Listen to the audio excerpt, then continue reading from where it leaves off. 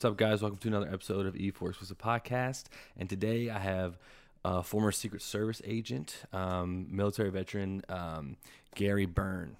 So thank you for coming to my house. This My is pleasure. house. My pleasure. Just for clarification, I was actually in the uniform division of the Secret Service. Okay. Yeah. So which is what's the difference? so I was going to say, usually people say, what's the difference? I say about $40,000 a year. No, In down or up? down. So, but joking aside, so the difference is that if, you're not far from the White House. You've been around it a million times, Of course. So when you get up to the perimeter of the White House, those officers you see, that's the uniform division. Got it. Guys on the roof, they're counter sniper, uniform division. Got it. K9 bomb sniffing dogs, uniform division. They also in the D.C. area, right where we are now. They have a crime scene technician unit that they got funding for years ago when I was there. I was there from 91 to 2003, and they got the funding years ago. And to basically, because Metropolitan was so overwhelmed. Of course, yeah, of course, yeah. And and they actually trained them. There's a couple, later on as we go on, I have a couple stories for you where Metropolitan helped the uniform division of the Secret Service and vice versa. Vice versa, yeah. Yeah, so, That's so they, the uniform division does all the metal detectors around the White House. They do all the internal fixed posts. The agents, that everybody knows. In suits. You're right, in suits with the sunglasses, although we all wear sunglasses when we have to. But They run the Secret Service. They're federal investigators, and they're in the White House and everything. But they wherever the president moves, they move with him. The posts that we hold are fixed. That's why. Got it. The president can leave the Oval Office, and it's always secured, No matter what. no matter what, because the uniform division was always there. The same with the posts around the living quarters and the ground floor, and so that's pretty much what the uniform division does. They have some other jobs internally, like they do their own advances. Like when the president travels, the agents, presidential protection will do an advance, and the uniform division will do one with them. Now, they do work together, but they do have separate responsibilities. Interesting. Yeah, for different things. So. I always wondered that because anytime you do go around 1600 Ave, it's like it's there's always the uniformed outside, and I'm thinking I always think it's one and the same. It is kind of, but just different duties. No, right, and the also park police is there too, because that area is actually outside the fence line is a park. Yeah. So park police, the big presence there, and so what's the other one? There's the United States Secret Service Police. That's it. That's the uniform division. That's the uniform division. Got it. Okay. Yeah. I'm always like, damn, they got the FBI police. Yeah. No, everybody's got police. No, that's it. That's Damn. the uniform division. Yeah. That's crazy. So originally they were the White House police. There's always been a uniform presence. It used to be soldiers back in the very beginning. Oh, wow. Different units of soldiers. I talk a little bit about in my second book, Secrets of the Secret Service. And then back around 1920, they got a group of Metropolitan police officers, park police officers.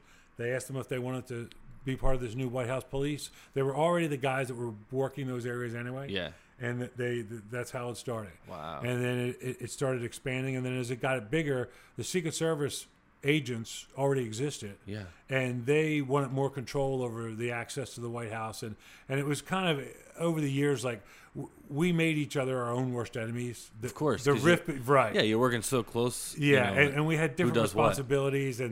and everybody's got egos and arrogance, and we can get into this more when you want. No, yeah, I totally could see that happening. Yeah. That's crazy. Yeah, it is. So you were from 91, so the start of Clinton to... I started with George Bush. H.W. Bush. I came in with Papa Bush. Okay. And I left with son Bush, and I had 8 years of the Clintons in between. Damn. Yeah. So, I transferred in 2003 over to the Air Marshal program after 9/11. So I felt like my skills could be, and I didn't realize it at the time, but I was kind of running away from the crap that had happened. Sure. My co-writer, Grant, I was telling you about earlier, Grant Schmidt, who helped me write the books. At one point we were writing, I think we were almost finished the first book, and he's like, "You were running." I'm like, "Dude, I don't run from anybody." Yeah. Typical. How dare you? What are you talking about? I'm gonna pound you into the ground. Yeah. But as soon as he said it, and like I said, Grant's a friend. I've known him a long time. His parents and I have been friends since the mid '90s. Yeah. And so anyway, as soon as he said it, I'm like, okay, I kind of know what you mean, but walk me through it. And he's like, after that stuff happened in the West Wing with the Clintons, I worked outside the Oval Office, and after it happened with Monica, before it was public, you know, he lives his life however he wants to.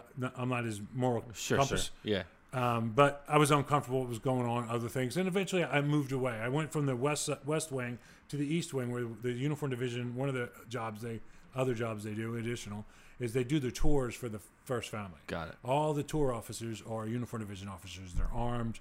Damn. They're, they're wired with radios. They're controlling who's in and out. And So they had to literally give tours to the public. it's great. It's great. And I never knew how much I slept through school until I took you, because they do. You're like learning all this shit. They do not let you slide in. Yeah. With That's your crazy. knowledge. You mean that? As we talk more about it, I'll tell you some things that they had to change after a while. But and I can't even say it's political correctness. It's just how times change. Sure. Yeah. But it was. I never I was stunned. I called my parents one, and I'm like, I am so sorry. Yeah. Sorry, I got an F in history. So little I know. That's funny you say that. My buddy Ben was a tour guide in DC. He had to have a bachelor's degree. I'm thinking like he just rides around on a Segway getting $15 an hour. Yes. He was like making like close to six figures as like a tour guide. Yes. But he had to know his shit. He's now a Capitol police officer. Yes. I was blown away. He's probably the most sought after guy because he knows the city in and out. Yeah, it's he knows incredible. the history. He knows the history. He knows everything about it. Yeah, there was kind of my downfall when I worked outside the Oval Office. I studied there's always a small book of the history there, put together by the White House Curator's Office. The White House has a curator's office. They're in charge of all the artifacts and history about the White House. It's a big deal. They're part of the executive residence staff, which is separate from every part of the government. Sure. There's no GS scale in there. They have their own. It's like a cult. Really? I kid you not. Yeah. And the only way you get that job is if your parent, someone. Of course. Nepotism. Yeah. And you will never get it changed. And I don't want you to. Wow. There's probably a 50-year-old black lady working there as a cleaner. Yeah. And her mother probably worked there, and probably her grandmother. Wow. And there's the chefs. All the same lineage. Not so much the chefs completely, but very similar, and in some cases identical. And what I mean by that is like sometimes when it comes to cooking food, some people I don't want to say bring their own chefs, but then there's a celebrity chef. Mrs. Clinton was fond of this guy. I forget his name now, but anyway, once in a while. But the chefs, there's also the Navy mess chefs that cook for the president over in the West Wing, but also augment the mansion staff when they need to. Damn, so they're cooking for everyone. Oh my God, you should see when they do a big event there. There's like as we move on in the interview, I can try to put together a whole day for you, and you pick the event, and I can tell you. Yeah, it's crazy. So. That's insane. This just sounds like complete chaos because I've talked to a couple people about. Specifically, it's organized chaos. That's exactly what people keep saying. Is it's organized chaos. Organized chaos, and if you name the crazy situation, it's happened. It's just crazy. It's just like I don't want to hijack your podcast. No, you direct it. No, but listen, this is how it goes, man. I have no shortage of stories. It's just if I had a nickel for every story we had to throw out of the book because there wasn't room. Really? Oh my God! I could write. Grant and I could do 10 books, 3 more books, easily. And so my books are the formula that I had to use was about 300 pages. It's about 80,000 words. Mm-hmm. So the first book, by the time Crisis of Character, by the time we got an agent, which is Javelin, and they're right on the other side of the Potomac in Virginia, they got us a publisher, Hachette, and there's subsidiary was Center Street, and by the time we read the contract, we had lawyers, and there's one little part we kind of overlooked was they were contracting us for 80,000 words. By the time we stopped talking and writing, we had 165,000 words, which is twice as literally big. double. Yeah, almost as Oh my God! So. And you could have kept going, probably. Oh, please. Yeah. You'll listen. By the time we're done this interview, you'll be kicking me out the door and locking the latching it and taking me off here. Oh my God. So one of my gifts from God, or however you want to put it, is I enjoy telling a story, and according to some people, I'm pretty good at it. No, that's exactly what I want, anyways, and Yeah. I really appreciate good storytellers. Yeah. So Look, man, when I saw you on, was it Fox? Had to be definitely Fox. yeah, probably. CNN's probably not going to have you on, Well, or unless they did one time, And then they were but like- it wasn't about the book. Oh, okay. But they posted the picture of the book. Really? Yeah, before they were interviewing me about a shooting in Florida. Oh shit. Because I also put myself out there as a subject matter expert on Sure. terrorism, anti-terrorism, law enforcement. Yeah. So there was a shooting at the Fort Lauderdale airport, and I think all the news agencies that kind of called me a liar when I first came out had heard that I had filed a suit, or that I was following a lawsuit. So CNN contacted me and asked me to talk about this shooting, and I did. And when they introduced me who I was, they put a picture of the book up. And how long do you think it was up there? A second, because they realized Almost 14 seconds. What? Because they realized, like, oh wait, this is a One of the women that works for Javelin, Vanessa, great people. She went with me to New York when the first book came out. We were up there for 3 days, and then DC. And so anyway, Vanessa, like, she texted me afterwards. She goes, "Oh my God, they left it up there for so long. I thought it broke." Oh my God. She goes, "I thought the technician died or something." So It was at least 7 seconds. well, describe because people Yeah. are like, "Why? What's the big deal about his book?" Right. So Chris CNN is a typically character. left. Yeah. Fox is typically right when you know what I mean. Typically, how you get your news. Yeah, it's always no. Then there's exceptions to the rule and stuff. course. But so my first book, Crisis of Character, is basically about the 12 years I was in the Secret Service. It focuses on the Clinton administration and the Bill Clinton's impeachment scandal. And my unfortunate claim to fame is that I'm the first employee in the history of the Secret Service that was ever forced to testify against the president he was protecting. Oh I had shit! to testify against Bill Clinton and his impeachment scandal. Our case went all the way to the Supreme Court. What? Now, I write and tell the story pretty much like I was all by myself, but I was not. Yeah. I mean, I purposely never told anybody I was doing this because I never thought I would, and remind me to talk about that. Sure. But when I started writing, I didn't tell anybody. I tell the story from just my perspective, although I do talk about my coworkers and quite a bit because they're the ones that were public figures because the same reason I was. Sure. You can Google our names and, Bill Clinton, although I hate this terminology, but it's unfortunately how it pulls up all of it is if you put Bill Clinton, Gary Byrne, Secret Service, White House guard, it pulls everything All up. the shit. C-SPAN testimony, and Damn. it's crazy. So that's my claim to fame. I ended up testifying against Bill Clinton's impeachment scandal. It went all the way up to the Supreme Court. The chief of the Supreme Court at the time was Judge Rehnquist. And the Secret Service was trying to invent this thing called the protective function privilege, which was like a spousal privilege. You can't testify against your spouse. Sure. That type of thing. Because their fear was, and I agreed with them, was that, if you were, I agreed with them partially. If you were protecting somebody and they knew you could be compelled to testify and they were talking about something that they weren't sure it could have been shady or whatever, they would back away from you. Yeah, they're not going to talk about it. Yeah, and in the Secret Service, in protection, we'll talk about presidential protection. If you're further than that arm length, you may as well be a mile. What? If you are further than that closest agent to you, when he's further than that arm length, there's a reason. And if he is that far away, then he knows that all the other concentric circles of security are on their toes. Yeah, they got it. Yeah. Everybody. Wow. From the counter sniper to the uniform division guys on the outer perimeter, it's a big deal. Interesting. Yeah. So that was what it was about. And eventually the Supreme Court Justice Rehnquist decided that we had standing. In other words, he would consider it. And then eventually it failed. And then we all had to go and testify. Damn. But Did you want to testify? no, I didn't want to talk about anybody's bizarre sex life. Yeah. And when I say bizarre, look, Bill Clinton could live his life any way he wants, with the exception of the accusations of rape or assault. Mm-hmm. Nobody wants that. And I'm not for any of that. But if you want to live your life as a married man and do hundreds of affairs, and that's on you. Yeah. I'm not your moral compass. Sure. But he put himself in a position where he was living his life basically just like he did in Arkansas and like he always did.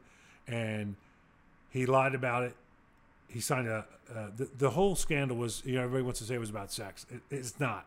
Yeah. It's about suborning perjury. He signed a legal affidavit saying, and this is, I talk about this a lot in the book, and the Bill Clinton method of doubling down. Not only does he say he never had an affair with her, but then he screws everybody in the Secret Service and says we were never, and his own staff, by saying we were never alone together either. Which all you knew that was obviously not true. Listen. Yeah. Well, I'll jump to the chase. Sure. There's a point where I have to testify about his semen in a towel. Oh my God. So how far? How far do you think that went? How yeah, crazy? Yeah, you're definitely an arm length. And when first time I tried to extract, the first time I brought it up, like the lawyers, it was just the whole situation was crazy. I'll wait and won't get into the whole thing because I'll get you sidetracked. No, it's all good. This is totally like casual and okay. So I jump around a lot too. So back to the original thing. That's who I am. I wrote this first book, Christ as a Character, and so when the book finally leaked out and the Clintons got a copy of it. Oh my God! Dude. Because we had interviews with every mainstream media outlet out there until. Because the first CNN said, "Oh, send us a copy," and they're like, "Well, you have to sign confidentiality." They're like, "No, that's not necessary," because they wanted to leak it right away. Of course, but we said you have to sign a confidentiality. We're not going to give you a copy of it. Yeah. So they're like, "All right, well, we'll wait." So through a couple, somehow, anyway, copies got out a little bit early. A copy, but. I will tell you that I wrote it in a way, again, I wasn't trying to burn down the entire government. Sure. I'm not trying to burn down the entire Democratic Party or the Secret Service. But I wanted to tell the truth. Yeah. I wanted to get out there what really happened. And during that time when it was happening, everybody was attacking Monica Lewinsky and the right was attacking Bill Clinton and the left, the Democrats were attacking us, the Secret Service, too. Yeah, sure. And all we were doing is following directions and following the law. And writing the book wasn't to be spiteful, but it was to get the truth out. And this is really what was happening behind the scenes. President Clinton has his version. Monica has her version. I will tell you everything I've heard and said and read what she said. I watched her TED Talk and everything. She's painfully honest. I winced, and I was there. Yeah. But she certainly tries to soften up the part where, and I talk about this deeply in the book, she put herself in that position. She circumvented all her security. She was friending people to get herself near Bill Clinton. Yeah. And I'll give her the benefit of the doubt and say originally it was probably to be climb the ladder, get herself a paying job. Sure. And that's fine. Yeah. But let me put it to you this way. At the time that scandal happened, there were 200 White House interns. Name me another one. Right. See? There you go. And I said that to people. Sometimes they're like, well, why would I know? I'm like, right. Yeah, no one really knows the White House interns ever. Right. So they're not even supposed to be over in the West Wing. But to be more user-friendly, which you'll hear me say that a lot. Yeah. That's so funny. What? That was a Mrs. Clinton thing. They need to be more user-friendly. They're very police-like.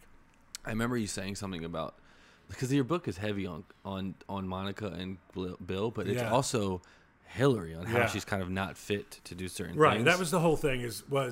So I never, if you'd asked me, when I worked there, or even when I first started and transferred over to the Air Marshals, if I would write a book, I would laugh in your face. Yeah. And even if you were a friend and said, hey, get the fuck out of here. Yeah. I'm like, dude, you don't have a clue what you're talking about. Yeah. And my wife would never go for it, is what I would have also said. Yeah. And through the years, people who wrote books about it have contacted me and asked me for information. I refused. I refused everybody. I refused different interviews. I considered one time when I first left the Air Marshals, but I was uncomfortable with. I felt like I was being tested, being like set up almost. Sort of, yeah, sort of, and it turned out later on that wasn't true, but. Still, no. I'm very suspicious. I was say, you got to go with your gut. Dude, I am so... Yeah. Listen, when I went past your house, like I went past. Oh, really? I looked around. I went down to the end of the street. I was a little early. I went down the end of the street. I saw a Metropolitan car, so I backed into that dead end. And then this woman walked by with a dog, Yeah. and I could see her. She looked twice at me. Yeah. So I got out of the car. I stood next to my truck. You know, I said hi to her because she was like, "Who's this dude? Who's this?" Yeah, Like, because everyone kind she of was knows. locked on. Yeah, dude. Yeah. So anyway, Holy shit. So I You're fucking scoping me out. Make sure I'm All not, right. like Hillary doesn't pop out of my cabinet. Well, I wasn't expecting that. I'm just kidding. But you know, You never know. We joke. Yeah. I mean, everybody. Sure. You know, so I never thought I would do this, Wow. but you know, I left in 2003. I transferred to the Air Marshals, and I started seeing things differently. I equate this to I wasn't drinking the Kool-Aid anymore. I wasn't, you know. And listen, when I was in the Secret Service, I mean, they're unhappy with me now. They don't want anybody writing books about them. Of course not. Who doesn't? I mean, why would Right. they want There that? was no confidentiality agreement at the time, and I'm Really? not letting. Yeah, there was not. Holy shit. There was later on, and then when the day after my book came out, they were had to like- sign another one. Yeah. They actually stopped people from retiring. If they didn't sign it I got more FUs burned than from that, from then- guys. yeah. They were losing their minds. I'm like, Wow. I'm sorry. Yeah. You know, Wow. but listen, my freedom of speech is no different than anybody else's. Of course. So, I mean, are there things that aren't in that book? I guarantee you there are. Yeah. There's nothing classified. I was very careful. And I'm not trying to, listen, I can probably think of 20 people on the Clinton staff that at the time, if they were on fire, I wouldn't have urinated on them. Yeah. But, Yeah. and you know, I say that I with know. a I look, know. you yeah. know what I mean? Of course. You're joking. They were jackasses. They Yeah. were arrogant. I cannot, to this day, if I'm flipping through the channels and I see George Stephanopoulos' puss on TV, I say something derogatory about Yeah. him. Now, George, the man that's married to his wife, that's a father, is probably a decent guy. But the political pundit that he really is, he's not a newscaster. Yeah, no. And guys, people your age probably think he is. He's not. Yeah. He's no, I'm familiar with yeah, him. yeah. With his And story. he's an operative, but he's a smart dude. Yeah, Listen, he's very smart. Yeah. I will say this. I always said this about Stephanopoulos, Paul Begala, Rahm Emanuel, and James Carvell. If they were heart surgeons or if they were cancer surgeons, there'd be no cancer. Wow. They'd have cured it. Yeah. I mean, they were good at what they did.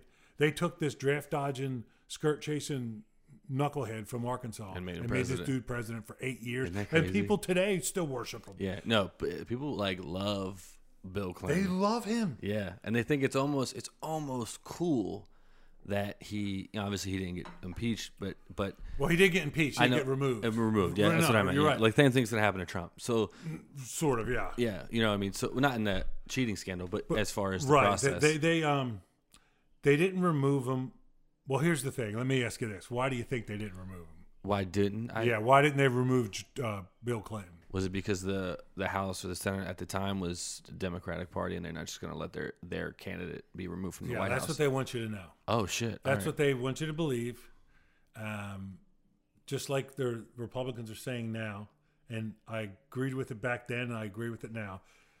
Don't use a political lynching to remove a vote of the American people. Okay. Now, I don't see President Trump having doing anything wrong, really. But Bill Clinton, I was there. I literally watched it happen. Yeah. I knew, so, but I didn't want him removed. I kept this to myself because I knew he was lying. I knew he was crooked. I knew a lot of things that aren't even in the book that I'll never talk about. But, technically speaking, don't remember the percentages, but, half this country wanted him in the office. Yeah. And that's fine. Wow. Because someday I get my vote, and I've always vote. When you're in the Secret Service, you go in there and you hammer that thing. You're like, that son of a bitch. Yeah. Here, Get him out of here. So, but anyway, excuse me. But I didn't want like him to be removed. But here's why he really wasn't. And the Democrats are just so good at this. You've heard the term opposition research. Sure. So by the time, even before the evidence of the blue dress came, where they knew there was DNA and he couldn't lie anymore. Yeah. They already had a list of 20 senators that were having affairs. Both They were going to Democrats blow up. You said it. But the term that they use, it's an old military term, scorched earth.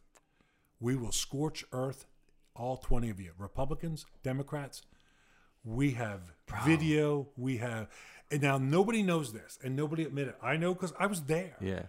I was there when stuff was happening. Sure. I know it used to crack me up the crap they would say out in the hallway. and some of it's protected. You know, it's not classified stuff. I used to see and hear all the time, and that's why my clearance was so high. It was actually above when you're on presidential protection, or you have my post, or a couple other uniform division posts. Your clearance is actually above top secret. Top secret, yeah. And because it's your job when you work outside the Oval Office, if the president leaves something classified out, to scoop it up and get rid. If the staff's not there, you put it in your safe. The officer has a safe on his post. Sure. Whereas for other stuff too. Makes sense. So anyway, so that's why he wasn't removed. Wow. They want you to believe it was because the American people and he really wasn't guilty. Listen. No, he was totally guilty. He was. Yeah. And who cares what he does with his sex life? But you got used to lying. You always got away with it. Yeah. And it caught up on you. Yeah. And I don't have a lot of sympathy for him, but at times I did. And I used to catch myself and say, because I talk about it in the book. And actually, I had this. We removed this in the book. Like I tell this story where it's not during the impeachment; it's during the government shutdown, and Newt Gingrich is down there with all the Republicans, and they're trying to hammer this out. And the Clintons, and they're trying to stick to their guns. And anyway, one day, like it's all over. It's in the evening. It's about 5:30, and everybody leaves. All the Republicans leave, and most of the staff is left. And he's by himself in the Oval Office. And the door was left open, so I went over to close the door. And as I'm closing the door, the agent like puts a hand up, and I'm like, what? And so I look in there, and he walks up behind me, and we're both looking in there, and then he said close the door, and I closed the door, and he goes, I'm gonna tell you something. That's the saddest thing I've seen in a week. Damn. And I said, what do you mean? He goes, look, what did you see? I said, he looked incredibly lonely. He goes, I'm not a fan of their politics. He goes, but I feel for this guy right now. Because he's still human, It's yeah. And like I said, when people say to me, tell me what the Clintons are really like, I'm going to give you a question to ask me. So tell me what the Clintons are really like. Yeah.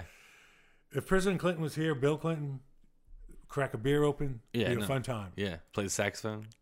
Do not let him drive your 27-year-old niece home. Yeah. Right?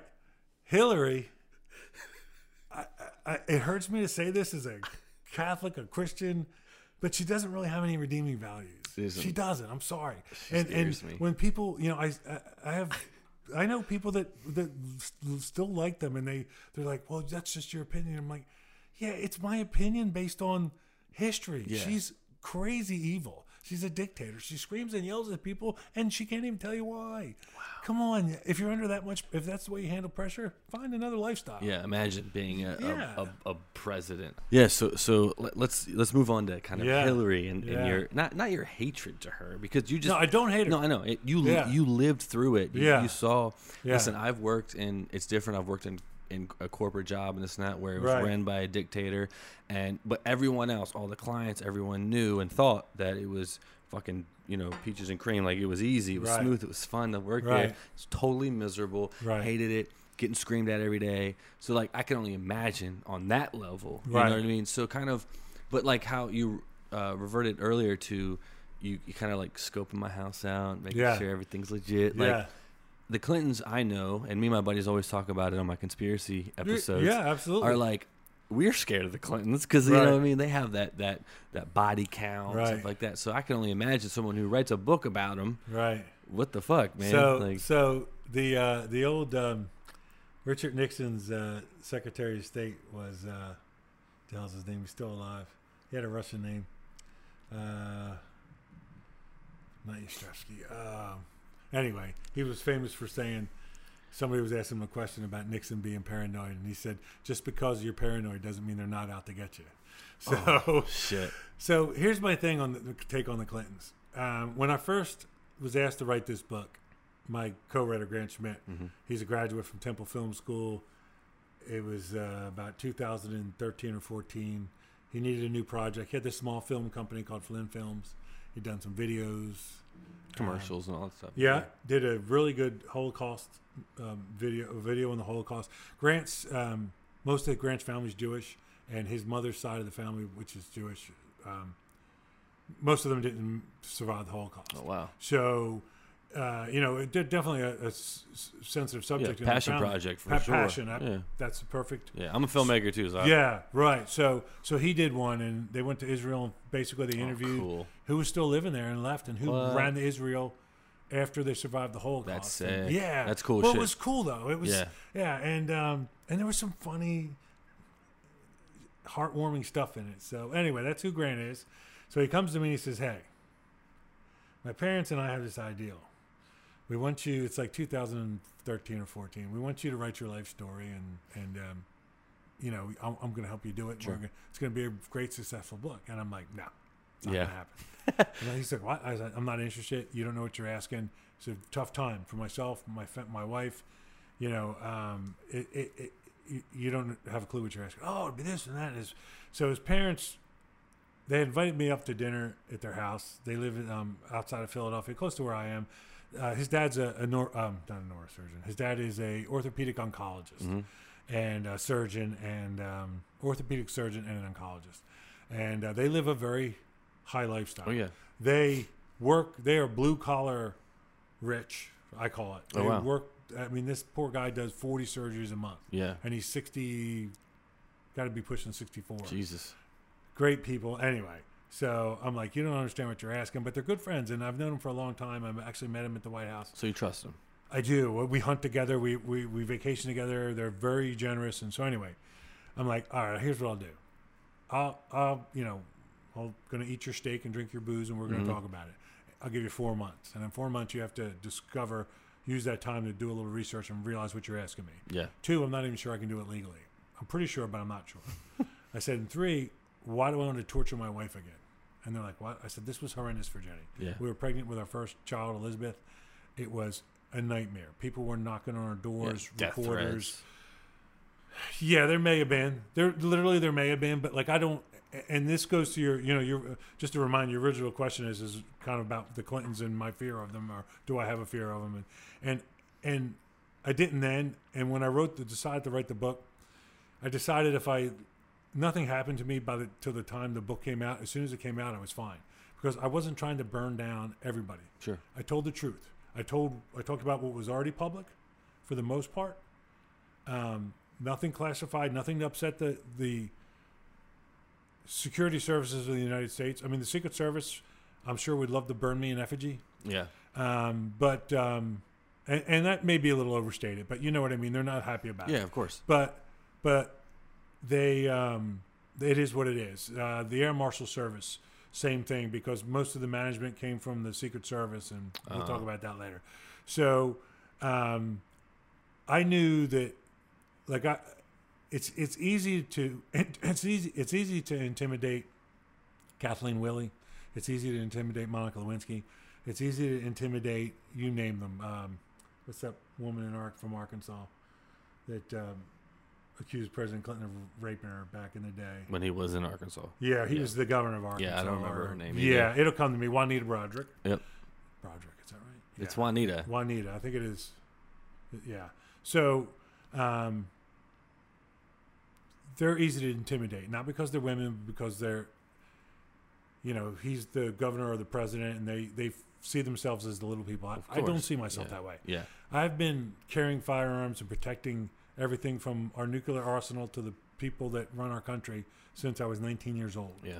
So I'm not painting myself as a tough guy, but I'm desensitized to a point of where I'm almost numb about certain things. Sure, of course, yeah. And I'm not saying that's always good. No, you almost have to be, yeah. Yeah, and at times, though, you have to check yourself. A couple of times, if you want to talk about this later, when I was an air marshal, I caught myself being just a little too cold to society. Really? Where you had to reel back in a little bit. Yeah. And because regardless of what your job is, you still need to be a decent human being. And so anyway, but I didn't, that was not my fear so much as the Clintons, was just raking my name through the mud. And my family's, because listen, up until I wrote that book, if you'd have gone to the people I work with in the Secret Service, all the way up to the directors, and said, "Hey, did you know Gary Byrne?" they would not have a bad thing to say about me. Yeah, I was going to say, me. you probably were like a stand-up guy. I loved it. Yeah. Listen, I joked earlier about drinking the Kool-Aid. Dude, I was mixing it, handing it out. Yeah. I loved it. If Jim Jones here. Yeah, right. Yeah. If 9/11 hadn't happened, I would have stayed there. I mean, Really? I might have had an aneurysm or a heart attack or a stroke from stress and the work. They just work you to death. And that was one of the things I wanted to mention was, you talk about the stress of working around the Clintons and stuff. The real stress in that job is the stress that the Secret Service puts on you. So just real quick, if they need 100 people to do something, they use 60, and they work that 100 in overtime until they die. Really? Yeah, they've always done it. They're still doing it. They try to deny it, but how is that even efficient or effective? It's not. It's not. But that's the way we've always done it. Wow. Listen, if somebody in the very beginning took a hammer and smashed their thumb every day, they'd still be doing it. Wow. In some cases, it's just crazy. Yeah. But so anyway, that wasn't my real fear. My co-writer Grant Schmidt, like, he was a little concerned about it. I'm like, either we're going to do this or we're not. Yeah. But I'm sorry. At this point, I had told them no. Yeah. But I was going to give them 4 months to research, and so after 2 months, Grant and I, and I told him, I said, look, I'm not a writer. I'm a shitty writer. I have ADD and dyslexia. Same. Yeah, same. I'm a train wreck when it comes to. I wrote like a cop: who, where, when, why, how. Yeah. I can take an incident that took 7 hours and I can put it in 3 long. Yeah. 2 paragraphs, and that's it. Yeah. And there's nothing else in there. So, so I gave him a writing example, and I told him some stories, and so I said, there's a couple always and never going to happen. Mm-hmm. You never ever have to expand or exaggerate on anything. I said, my life is unbelievable as it is. I'm a kid that barely got out of high school, and I stood inside the Oval Office for years. Yeah. I worked outside it. Presidents, I can't say they knew my name. Yeah. But they said, hey, boy. Yeah, of course. Yeah. And I said, and that doesn't happen to a lot of people. Yeah. I said, I sail under a magic star. You don't need to expand on anything. I am not trying to burn down. When I say no, it means no. I'm not going to debate it. If something has to be a certain way and you don't understand why, you're just going to have to take my word for it. Yeah. Because there's things I'm never going to tell you. I'm going to tell you a lot, but there's stories that you're never going to hear. And if we stumble onto them, I'm going to back up. I'm going to tell you to destroy the tape or whatever, or we're done. Wow. But I am not, I don't need to just. I can tell my story without upsetting, without ruining. Like I said, there's people on that staff, and even some of the people in the Secret Service, some of these agents that were just complete jackasses. 20 years later, 25 years later, do I really need to disrupt their life and embarrass them? Like, I do not. Yeah. I do not. It's not right. It's not fair, and it's abusing. In some ways, it's almost abusing your privilege of speech. Sure. So so anyway, after 2 months, we had 3 working chapters and a forward, and I was flying home from Germany one night, and I completely flipped the other way. I decided, fuck it. Almost. I mean, but more, like, I'm like, what do I do? Like, if she runs, this is way before we knew. I mean, I knew she was going. Yeah, I mean, everybody. Yeah. They set it up. But you had no idea that President Trump was going to be the nominee. That was crazy. No, nobody knew. Yeah, that was crazy. I mean, 4 months before, I guaranteed it. I knew it. Yeah. And I can tell you about that Sure. later. So, but I'm flying home from Germany one night. I'm on a Boeing 767. Everybody's asleep. The only 4 people that are awake are the damn air marshals. The plane's dark except for the 4 spotlights where we were sitting there reading. Yeah. And wait, you were an air marshal? Oh, yeah, air yeah, marshal. I was an air marshal, right. Oh, I have. Right. Oh, that's cool. From 2003 to 2016. That's sick. All right. 16. I have yeah. questions on that later. Yeah, no, Go ahead. yeah, absolutely. Yeah. So I'm reading through it, and I'm staring out the window, looking at the moon, and I'm like, crap! If I'm in a unique position to tell our side of the story, and if I don't, and she becomes president, and she's probably going to become president anyway. Yeah. But if I don't tell the truth, and some time down the road, some arm of the government is marching out my front door with my firearms, how do I look my kids in the eye and say, maybe I could have done this? Yeah. How do you, and I have, like every parent, I have this huge emotional attachment to my children. But just to kind of fill you in, when my mind's a little odd, the day we brought Elizabeth home from the hospital is the day that Congress released our depositions about Bill Clinton's impeachment to C-SPAN. Jesus Christ. Everything we said about him got released. It was unbelievable. When Elizabeth and Ethan, they're 4 years apart. She was 12, he was 8. She was working on a project, history project at school, and the subject was the federal government or something. and it had something to do with Bill Clinton or something. It wasn't about the scandal. Yeah. And I'm of like, course not. Yeah. So I sit them down, on the couch, and I hand Elizabeth my Mac, and I go, Google these words: Bill Clinton, Gary Byrne, White House guard. She goes and she goes, well, Dad, I know that you. I said, well, okay, here's what you have to understand. I did nothing wrong. My coworkers, we did nothing wrong ever. Yeah. We followed the law. Somebody else's bad behavior sucked us into their weird life, the president's life. We did nothing wrong. We followed the law. We resisted as long as we could. When we finally had to tell the truth, it was that or be prosecuted ourselves. And I said, if you are researching this and you're not careful, you can end up on an adult site. Yeah, because you know what I mean. Yeah. So or go down a rabbit hole. Right. Of something so else. that's my weird connection to this. We were pregnant with our first child when they were attacking me.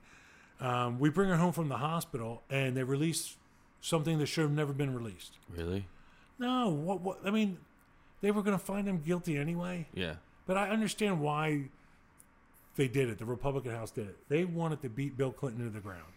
And I'm not saying it's right, but it tells you why they're doing what they're doing now. Part of the motivation is they're trying to make Bill Clinton not look as bad as he does, whether it's true or not. Yeah. And you mean today in today's? Yeah, today's. You know what I mean? This thing you see going on with Epstein. Yeah. With President Trump. Oh, okay. Yeah. You know what I mean? Like this is why they're so venomous. Because unfortunately, we don't have congressional term limits, and the same jackasses are still there. Yeah. So, and I mean on both sides of the aisle. Yeah. Listen, I am a conservative, but most of the way I'm a conservative, a constitutional conservative, there's not many of them. Yeah. In that house, sure. In Congress. But anyway, so I want to talk about that too. Later on about his his Epstein involvement, because I'm sure I've talked to a bunch of people on camera and off I can camera. fill you a little bit in. I mean, what I know, and I don't know anything earth shattering, but I can reinforce probably some things you already believe or know. Yeah, no, it's just anyways. Go ahead. Yeah, that's all right. So you guys were two months in. You have 3 chapters. Yeah, 3 chapters, and I completely flipped the other way. And I'm like, if I don't tell my story, I'm in a unique position. That job loved me. I did a good job for them. They're not going to like it. They're going to call me a liar, but the facts are all there. Yeah. You just have to look it up. We're going to put it in a book. And, I thought about, okay, can I do this legally? I had done some research. I knew there were no confidentiality agreements, because what I did was I had what I signed when I transferred when I left the Secret Service to the Air Marshals, just a transfer. Mm-hmm. Literally on January 12th, 2003, at 12 o'clock at night, or at 0001, I became an air marshal. Oh, wow. Like, it was just a transfer. I took everything with me. Interesting. My pay was better. My retirement was better, yeah. which truthfully, I insinuated earlier, when it's half the truth, or half the story is, I transferred over to the air marshals because of patriotism, because we were attacked, and because I was an angry white guy with a handgun. and I'm pretty goddamn good with it, even though I do say so myself. So, and I also, somewhere along the line when I was in the Air Force, I decided I was expendable. Don't get me wrong. I don't mean expendable for no reason, but for that flag, absolutely. Yeah. So, and for me, it's family, country, my God, my family, my country. They're interchangeable depending on what's going on at the time. Yeah. And I decided that I had to do this, and I was so. But I knew there was a lot of hurdles, and I knew I couldn't afford to do it on my own. So, like I said, Grant's parents, his dad's a surgeon. He was the head of some Pennsylvania organization for doctors, and they were trying to get tort reform. The reform the laws of people being able to sue a doctor because their hand doesn't work when he operated on their foot. Sure. And that, frivolous lawsuits. I've had 3 open heart surgeries, so I'm familiar with surgeons. Oh my God, you all right? Yeah, I'm good. Dude, yeah. you're still taking Anyways, yeah. So he, I went to them and I said, okay, if we can, let's move forward on this let's have a conversation if we were to move forward. I can't spend a dime on this. Every dime I have saved in my retirement is for my kids to go to college. Yep. Because I didn't go to college, and they're going to, whether they have to go through the emergency room first, they're going to college. Yeah. So far with Elizabeth, she's already in her 3rd year at the University of Delaware, so we're good there. Yeah, good. Ethan, he might be going through the emergency room first. But anyway, so we they're like, okay, he said, listen, I spend a lot of money every year on politicians. He goes, I'm going to stop doing that, and I'm going to use it for my friend to tell his story. Oh, wow. So, and I got this huge, one thing you're going to find about me as we do this is that I'm very emotional. Yeah. I laugh when I'm happy. I fight when we have to, and I get teared up. And Yeah. No, so my human, buddy, so. my buddy, like, he's like, he goes, look, you're an angry guy. Yeah. Not all the time, but you are angry about that. He goes, and the reason they knew what they did, because we hunted together. We'd be up at the hunting camp. We'd be hunting all day. In the evening, we're sitting around the fire, literally over the bonfire outside. Yeah. Having an adult drink or two, and somebody that didn't know me or something would say something political, and I'd go, no, that's not even. And they're like, why would you know? I'm like, well, I worked there and blah blah or whatever. Yeah. So I would tell a story from time to time, and no matter what the story is, when it's about the White House or about something like that most people are removed from. I mean, I can tell you a story about the time my wife and I but took napkins out of the bathroom at the White House because people did it all the time. The seal. And people get excited about it. So that's just, and I realized that because I was a guy who gave tours at the White House. So, we got to the point where he said, you won't have to. I said, you could end up spending $20,000 before we even get told no. Yeah. That nobody wants to do this. And he said, I will do it. He said, I will sign something. I'm like, no, your word is your word. So I went home to my wife and I gave her, well, no, like that took place later. But so I come home from the flight where I decide, from Germany, yeah. Right. And a wife of an air marshal is like a single mother. Literally, yeah. Yeah. And the wife of somebody in the Secret Service, a lot of law enforcement wives. Yeah. Even local municipalities, they're single mothers. Are you guys still married? Oh, yeah. Wow. Because I know the divorce rate is ridiculous. It is, and the suicide rate will break your heart. I know, yeah. It will. And, the divorce rate is crazy. Yep. One of the things that helps is you're there so little, you have no time to fight. Yeah. Or argue. So, but one of the things, and I if anybody's watching this and you're in law enforcement, when the way your wife runs the house, that's the way it has to run. Yeah. Do not come home and decide you're going to fuck shit up when you come home. Do not shit on the kitchen counter. Yeah. Right. Listen, we had 2 kids. I would come home. I'd pull into the driveway, and my wife would be standing on the back patio with her car keys in her hand. I'm like, hey, how you doing? She'd wait for me to walk over. She'd kiss me. She'd say, I'm going to the grocery store. Don't call me unless somebody dies. Yeah. She just needed that hour away. Of course. It's not like she was going to a bar. She was going to the grocery store to shop for us. Yeah. Yeah. So that was our typical life. So I come home. She's waiting on the patio. And, I have that look on my face. She's like, what happened? I'm like, nothing happened. It's not work. She's like, what's wrong? I'm like, we need to talk. She goes, what is it? I said, where are you going? She goes, well, I'm going to the store. I'm like, all right. I pulled the chapters out. I said, I need you to read this. She goes, oh, is this shit with Grant? I'm like, yeah. She goes, oh, I can't read it now. I'm like, she could put it inside. Yeah. I'm like, all right. So I put it on the counter. She has this pile on the kitchen counter. Sure. If I want to put something into the pile to get it into the rotation, that's where you put it.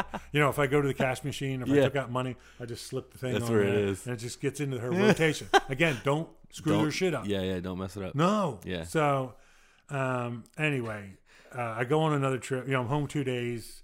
I'm sure I went into Ethan's class and read a book to the kids at his school, and then did something with Elizabeth, tried to jam everything you don't get to do in 2 days. Yeah. And then probably to Israel or someplace else or England. And so I come back from that trip, and she said, I know what your problem is. And I said, what's my problem? And I didn't even understand what she meant. You were like, what? Right. I thought it was just like, I'm like, which problem is this? Yeah. What did she find out? I do? Yeah. I go, shit. Yeah. So did I leave a phone open or something? Yeah, literally. So she has, I read it. She said, I cried. And shit. I said, you cried like I'm going to kill Grant and my husband, or you cried like this has to be done? She said, it has to be done. She said, but you do realize they're going to take your pension. Oh, shit. And I said, I do. I know it's a consideration. I said, what you have to come to the grips with is that we can survive without it, because they're going to hammer me into the ground. Yeah. But she's the one, like, she'd already come up with a similar analogy of, if that woman ever becomes president and such happens, how are you going to look yourself in the mirror? I said, well, I'm not worried about looking in the mirror. I'm worried about looking at the kids and you. And it was a pretty husband and wife tender moment. I mean, not like, emotionally tender, but I'm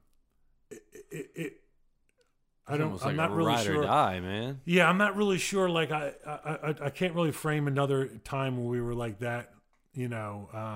Maybe one time when we in between Elizabeth and Ethan, we had a miscarriage. Mm-hmm. Maybe then that was like that kind of emotion. Sure. Where you wanted to cry but you couldn't, or you were so.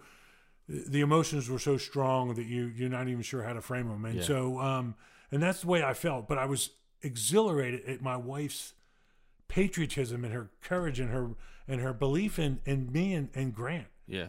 And especially Grant. No. Yeah.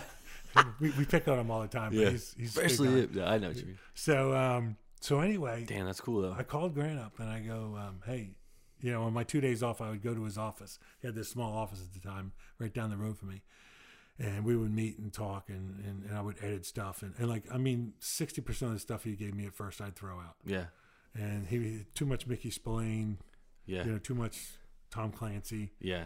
I'll tell you a quick funny story. Don't let me get too sidetracked. No, you're good. The Tom Clancy, yeah.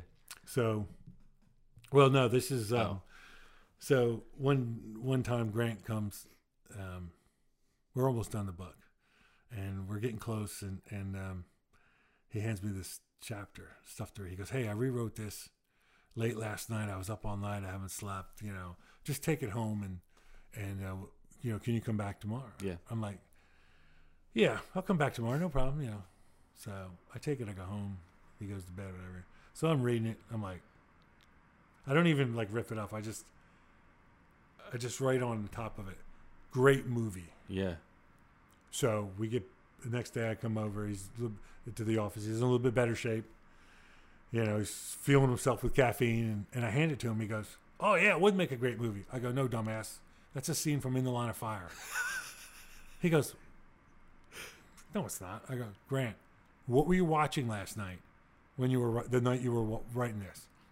He goes, "I don't know, whatever was on the TV." Yeah. I go, "Was Clint Eastwood in it?" Yeah. He goes, "Yeah." I said, "Yeah, it's In the Line of Fire, you dumbass." What? It's a scene from In the Line of Fire. So he was literally just not paying attention. He's a very, very intelligent guy. That's so funny.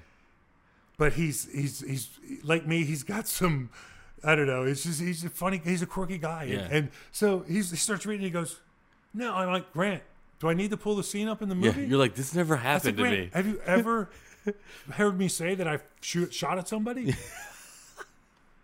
Actually, I pulled my gun out and rough people up and But never had to open fire. He goes, "Oh, holy shit!" Yeah. I'm like, "Yeah." The fact that you knew that though, reading it, and you're like, "Wait, this is Clint Eastwood. This is I knew it right away." I'm like, "No, that's pretty cool." No, I'm like, "Oh, wait." Yeah. Wait, I think that's when Reach for the Skies. What was, what? No. What was the woman's name? Renee Russo, was she? No. Was that who was the woman in it? Renee Russo? Anyway, I'm like, I think that's when she yells over the thing, "Take the shot." Yeah. That's crazy. Yeah, so what if you would have bypassed that by accident? Oh, It no. makes it a fucking well, I shouldn't say that could never happen because at least seven people before the book was released, at least 10 people read it multiple times through, and there are still mistakes in it.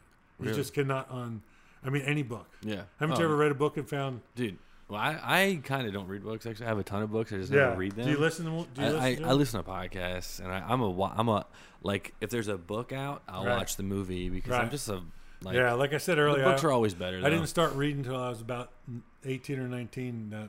The military, my father belonged to the military book club, and they sent him the first Tom Clancy book, The Hunting for October. Yeah. And my dad didn't want to read it because it was fiction. Yeah. So he said, "Here." So I'm like, I'm not worried about that. Yeah. I'm not reading that shit. So anyway, I started flipping through it. I'm like, wow. This is fucking awesome. I never put it down. Yeah. I didn't put it down for days. My Yeah. mom's like, "Are you sick? Why aren't you going outside?" No, yeah. See, now that The Hunt for October, the movie I think it was Sean Connery. Yeah. And Alec Baldwin. Yeah. Now that, I love that movie. So it's like, yeah. but I know the book is probably 10 it's times incredible. better. Yeah. It's incredible. So So we're your talking wife, about the book. you My come wife, home, she's right. like, let's fucking do it. You're good. You got the green light, Yeah. and you go back to Grant. So I go to Grant, and I slowly, over a couple minutes, I'm like, listen, we're going to go forward with this a little bit. We need to get together with your parents. So he's like, well, let me call them. I think they might be home right now. So he calls them.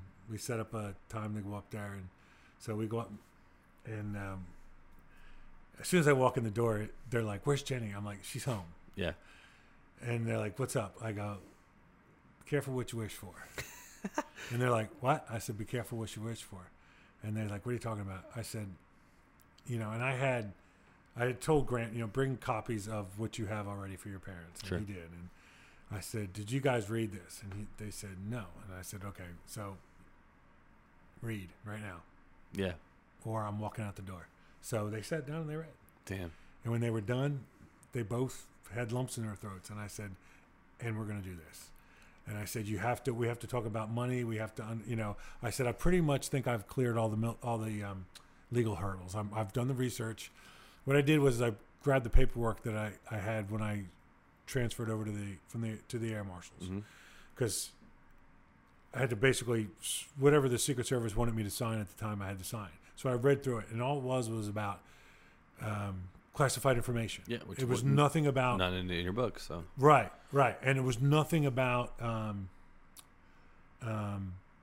confidentiality or anything, or freedom of speech or whatever. So, and you said that the transition from the Secret Service to the U.S. Marshals, Air Marshals, sorry, that's all right. was kind of like basically the same. And you just at 12 o'clock, right? It's just a transfer. Yeah, that was it. So same kind of documentation. Yeah. So once you're inside the government, it's a huge job good. mart. Yeah. And I don't say that lightly.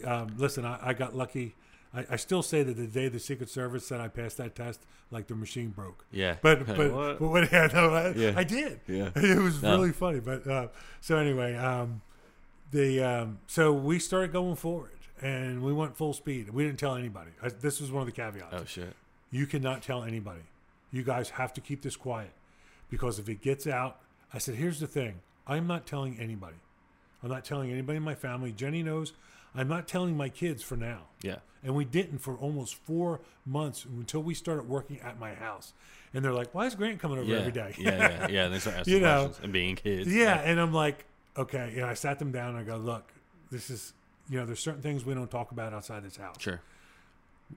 Some of the stuff they teach you about firearms is not for other people. Yeah. Our money is not for other people. That old guy in the basement, we don't talk Yeah. the time your goldfish died. Yeah. We don't talk about that. It's not that but, serious. So, but anyway, and I said, this is one of those. You guys get that. They're like, Sure. yeah, we understand that. I'm like, okay. Good. So, and we talked to them about it. We said, hey, you get a say in this to a certain extent. And that's cool. At that age, they didn't really. Sure. They went along with it.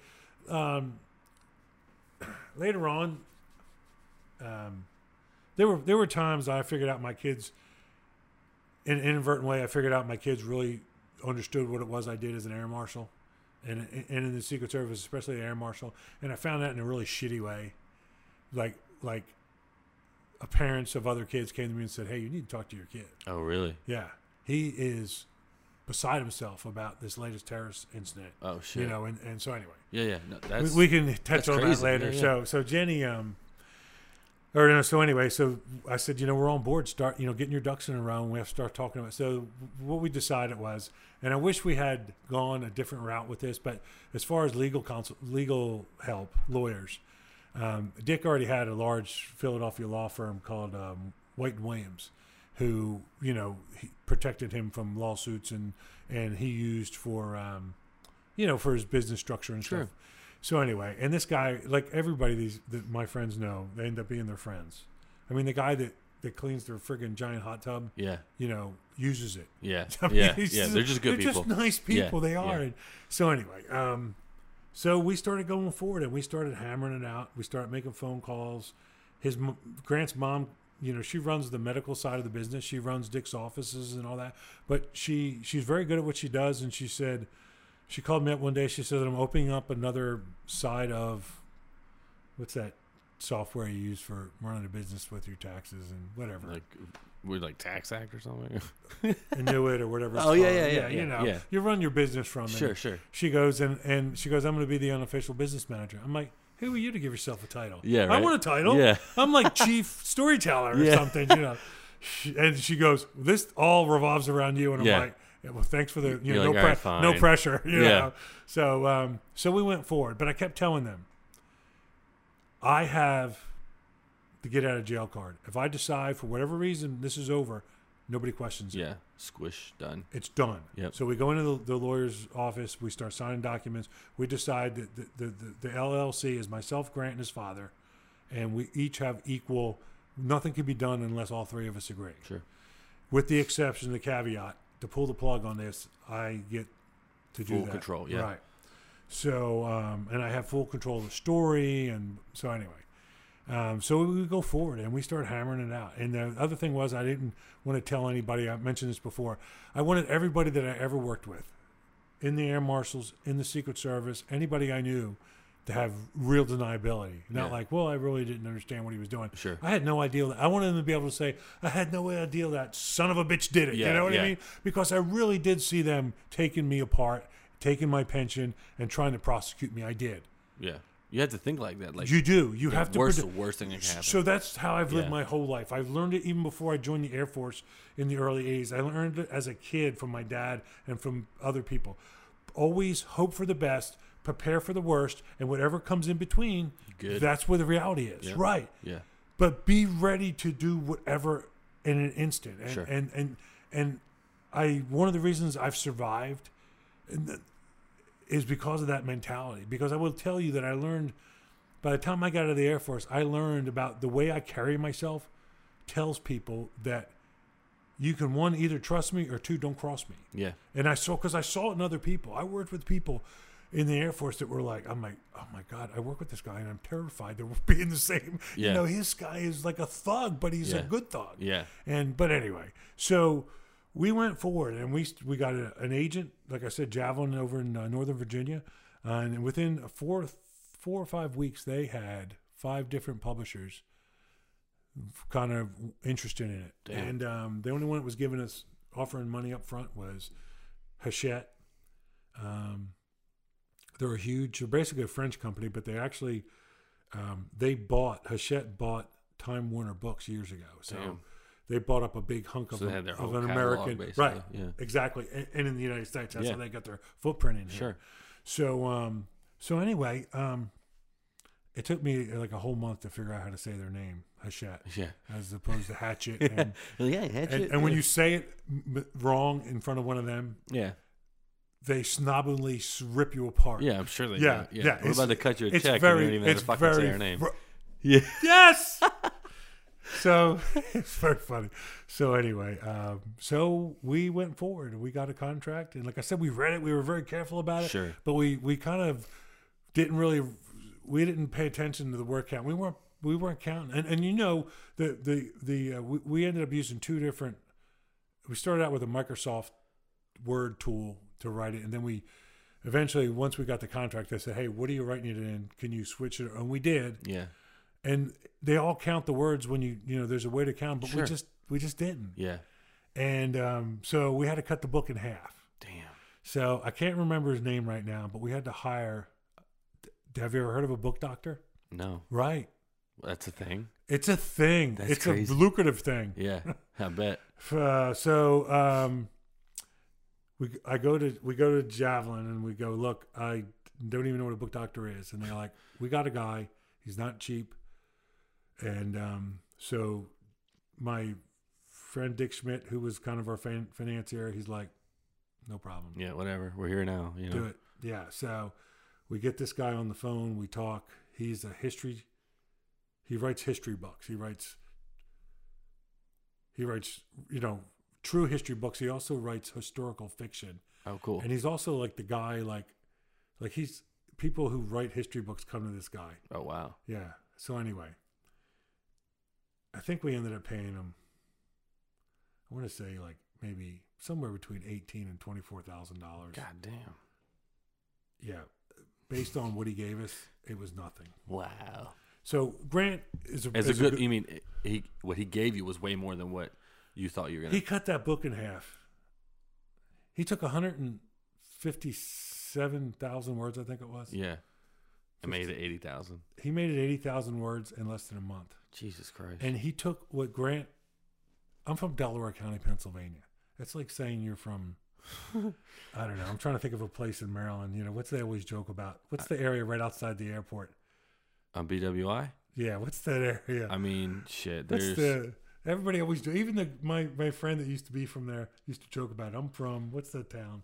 Is that a county? Yeah. I mean, there's Howard County, there's Harford County, there's was a town, Anne Arundel County. Anyway, so I'm from Delaware County, Pennsylvania. Yeah. So that's like, you know, that's like when you're from and we call it Delco. When you're from Delco, you know, it's like ghetto, you know. Yeah. So when you say Delco, that's what you're talking about. Yeah. So I talk like I'm from Delco. I write like I'm a cop.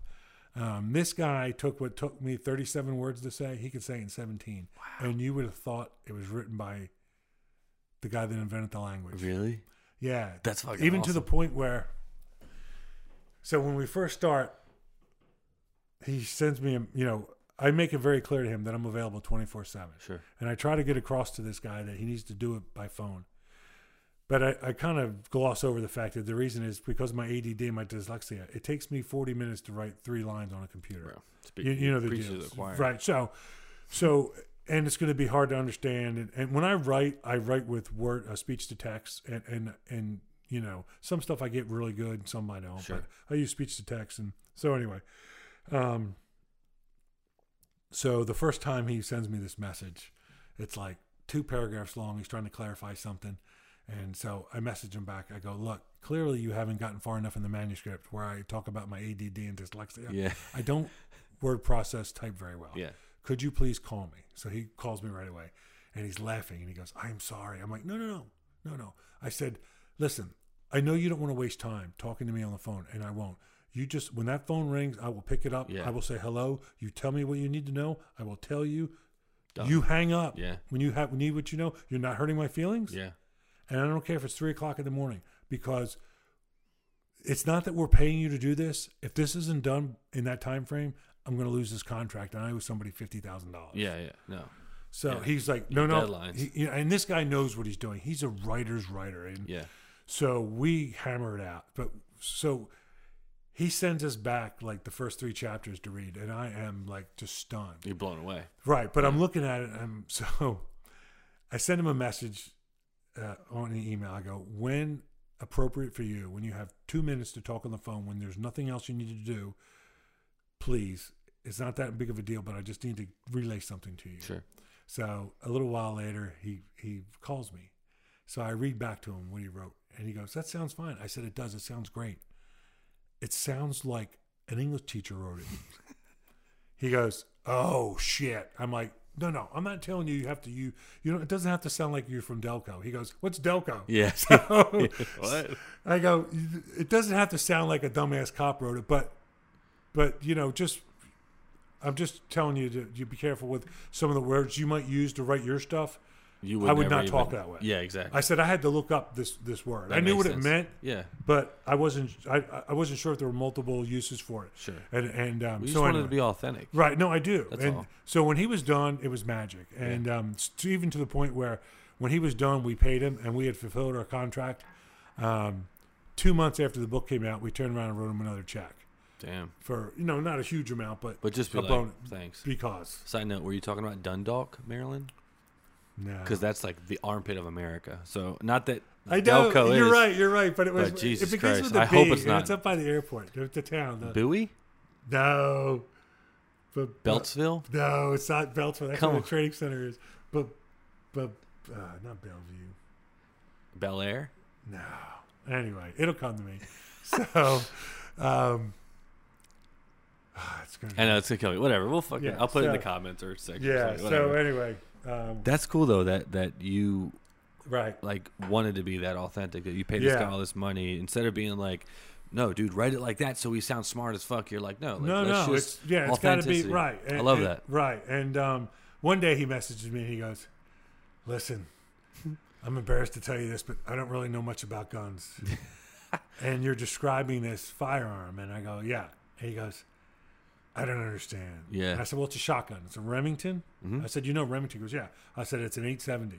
He goes, do they sell a lot of them? I said, they sell 10 million. That's like the number one. Yeah, 10 million of them. He Yeah. goes, what? I said, yeah. They started making it in 1950. They've sold over 10 million. I said, today it's made in like over 400,000 different configurations. Yeah. He goes, you're kidding me. I'm like, no. He goes, okay. The only thing I know about shotguns is, you know, I used to hunt with an old bird gun with my dad. And I'm like, I go, well, bird gun, that was probably an Ithaca or a Savage. He goes, it was. Yeah. Oh, it was a And he's like, Savage. mind's blown. Yeah. So anyway, but so he got it all done. He got it done in time. And, you know, so we send it back to the publisher and they're like, we're good. Really? It's perfect. You didn't have any like back and forth? Well, not until the lawyers reviewed it. Oh shit! All That right. was a nightmare. Okay. Yeah. So they're lawyers. So one of the stories I tell in there, this is the first story the lawyers come back with. When I was in the Air Force from 82 to 86, this is before, in today's military, you can be gay and I don't even know what the word is anymore. It's not out, whatever. You can be if you're gay and you... Are out? Yeah, but what is it called now? Not closeted or whatever? Yeah. Yeah. You know, you Yeah, you're openly gay. right. Thank you. Sure. So before that was Don't Ask, Don't Tell, brought to us by Bill Clinton, which connects to a couple stories. Before that, the military, especially the Air Force, if they even thought there was a chance you could be homosexual, they pursued you. It was heartbreaking. Really? So, yes. And I love the military, but I would tell you, and I understood the mentality, but when I met my roommate and then later on, and I realized that was his lifestyle, it changed my whole Perception of everything. perception, my behavior, not so much my behavior. I was, you know, live and let live. I grew up with that pretty much, but my take on it in the military, and I found out by accident. My roommate was from up north, northeast. He had a motorcycle. I had a car, a Chevy Chevette. Yeah. We lived on base together in a room. I had no idea about his lifestyle by any of his behavior. Sure. One time, we were going to a concert. My roommate had borrowed my car. I had his motorcycle, but it was cold. It was like, you know, Newport News, Virginia winter, so it was 40 degrees. My dad was in the Navy, so I Okay. know all about Newport Yeah. Okay. News. Well, then this is He's- going. he was stationed in Norfolk, I'm going to connect right there. Cool. So we're over in Norfolk at a concert. We're on our way home, and three of us, you know, we're full of beer. Yeah. So we have to go to the bathroom. Yeah. So we get off the Interstate 64. Sure. We end up, I think we're in Ocean View or Norfolk, somewhere right there. I think it's Ocean View. There used to be a bar called the Bearded Clam. Oh God. You know what I'm saying, right? That sounds. Do you know what that is? I don't know what that Do is. you know what a bearded clam is? No. Think of a vagina. Oh shit. Okay. Yeah, right. So Yeah. it used to be like a knuckle breaking What? Yeah. Navy Of course. Navy bar. Yeah. Eventually, it became a gay bar, What? but it kept the same name. That's so funny. So we pull over. They go, "Hey, we'll go in the Bearded Clam." We pull in, and as I'm getting out of my buddy's Mustang, I look over and I go, "God, that car looks just like mine." Yeah. You know. And we go inside. We walk right in. We don't, you know. So we go right into the, rush right in past the door. And at this time, it's a gay bar. it's a gay bar. Okay, at this time. So we go in. We go to the bathroom, and we're standing there and look around, and it's just a trough. Peeing in a big trough. Sure. And everybody's dressed up. I'm like, oh, it must be like village people night Yeah, or yeah, something. You yeah. know? And it still doesn't click. You know, I wash my hands. I come out, and it's all guys, and it's guys dressed like. I'm like, God, that's the ugliest women. Yeah. And I'm like, hey, that's a guy just like a woman. So I look around. I go, and we stop it, and all of a sudden the doorman walks over and he goes, "Hey, dumbass, we're a gay bar." Yeah. And I'm like, I'm so sorry. He goes, No. What are you doing? Yeah, I said, what are you doing here? We just came to pee. He's like, okay, no Yeah. problem. Yeah. I said, do you want us to buy a beer? He's like, no, I want you to leave. Yeah. Because you're making these guys uncomfortable. Uncomfortable. Yeah, of course. Then I'm Especially like, back okay. then too. That's like late '80s, right? It's Or mid '80s. 83. So 84. It's early 84. 80s. Yeah. So it's like. Yeah. So as we're walking by, all of a sudden his arm sticks out. Like there's this group of 7 people standing right in front of the bar. Uh-huh. And his arm sticks out and goes, hey, what are you doing here? I look and it's him. Wow. I'm like, hey, dude, what's up? Hey, good to see you. Yeah. And he goes, what are you doing here? I go, Peeing. I said, what are you? Well, I just had to go. The concert's over. Yeah, yeah. There couldn't Play have it been more off. awkward. If, Yeah. it couldn't Of have been course. more awkward. So I'm like, all right, we'll see you later. It's all right. So I don't know. A couple of days goes by. The weekend's over. I go back to the base, and I get to our room, and I go in, and he's not there, but there's a note on the board. Hey, we need to talk. Oh wow. So I look at the roster. He's security police too. Mm-hmm. I look at the roster, and I see where I call over there. I'm like, hey, where's so and so? So I drive over to. He's on I can drive right up where he's posted And talk to him. Yeah. Yeah. and he walks over to the edge. He says, hey, I'm like, listen. Say no more. Right. Yeah. I said, listen. That's basically what I said. I said, listen, you have nothing to explain to me. You are my friend. I didn't say I love you, but I wanted to. Yeah, of course. But You're I was brothers. uncomfortable. I was like, Yeah. you're my buddy. Yeah. I think you're one of the best people I've ever met in my Yeah. life. Live on. Yeah. And he's Yeah, like, do your "Oh, thing, okay, man." you sure? I'm like, yeah, no. That's awesome. All good. So That's cool as shit. and then later on, like when he found out I was trying to move off base, he goes to and he had been in the Air Force a while. Sure. He goes to the first sergeant and he goes, hey, Byrne wants to move off base. And he's like, wow, you went to your own room? He goes, no, I love Byrne, but he wants to move off base. He's got friends he went to high school with down Yeah. here in Newport News. Yeah. He wants to move over there with them. And the first sergeant's like, well, we have to hit 75% occupancy. And my buddy's like, really? Yeah. He's like, all right, have him fill Yeah. out the So paperwork. he kind of like helped you out. Yeah, That's and, cool. and only because he's a good guy. Yeah. And we still like, even though I moved off base, if he needed a car, he'd call me up. He'd say, hey, I need your car. I want to go home. I'm like, okay, Yeah. I'll take the motorcycle. Yeah. So That's cool though, Yeah. because especially back then, that mentality was not a common thing. So to all the long story leads back to this. So the lawyers are afraid. Oh. I tell that story in the book, but no names. I don't even tell you what part of the world we're in. Sure. I don't even think you can figure out we're on the East Coast of the United States. Yeah. They're worried I'm outing him. What? I'm like, I don't even mention his name. Yeah. No. I said, I can't even remember his last name. Yeah. That's crazy. Yeah. That they would. Well, I mean, I guess they're lawyers, so they have to kind of do that. Yeah, shit. but I'm like, that was almost 40 years ago. Yeah. He's He's probably out. Yeah, he's probably living with his husband of 30 years. Yeah. And they probably have 10 kids Yeah, or exactly. whatever. Yeah. And but I always he was just so. So that was one. That was the first thing. And that was then, the first thing they put right. you through. And then the other thing was I had to sign an affidavit and fax it back to them, and then do it on a recording that, to the best of my knowledge, I never signed a confidentiality agreement in the Secret Service. in the Secret Service. What? So first they tried to say I've never ever signed one. I said I'm not stating that. Yeah. I am saying that I have never signed one for the U.S. Secret Service. Yeah. And they're like, well, we're uncomfortable with the way you're twisting that. I'm like, I'm not twisting it. Yeah. That's what You are. That's what it was. You yeah. want me to give you a blanket statement? I'm not. Yeah. I said, don't forget, you're talking to the guy that had to testify against the President of the United States. Yeah. like- I understand a little bit about language yeah. and the law. You've been grilled a little yeah, bit. yeah. I took a crash course that almost killed 24 of us. Yeah. That's insane. Yeah. So when they okayed the book and you got through the lawyer's process, I mean, did the Secret Service take your pension? Were they? Said they were. Nothing happened. What? Yeah, we never told anybody. I mean, I got called a liar. Mainstream media dropped all of my interviews for the most part. Fox had me on. I saw you on a couple spots. Yeah. Yeah, Fox treated me real well. Sean Hannity. Yeah, Hannity. Sean Hannity and Steve Bannon from XM Satellite Yeah. locked onto me like a. Wait, Bannon? Yeah, Steve Trump Bannon. Yeah, he was the let's see, Breitbart was started by Breitbart, right? yeah. And Steve Bannon was his partner, Mm-hmm. and to tell their stories, I can tell him and Sean Hannity's stories. They're kind of similar. When I meet them both early that morning. Mm-hmm. They both have a copy of my book they gotten the day before. They read it nonstop. Yeah. It was dog-eared. There were stickums on it. Yeah, they're good at that. That's their job. Oh my Yeah. God! Yeah. And They know every question. yeah, and and Hannity, the first thing he says, he grabs my hand, he shakes my hand with both hands, he goes, "What are you doing to protect yourself?" Like he's afraid to say it. No, yeah. And I started laughing, and I'm like, "Dude, what are they? What are they gonna do?" Yeah. I said, it's.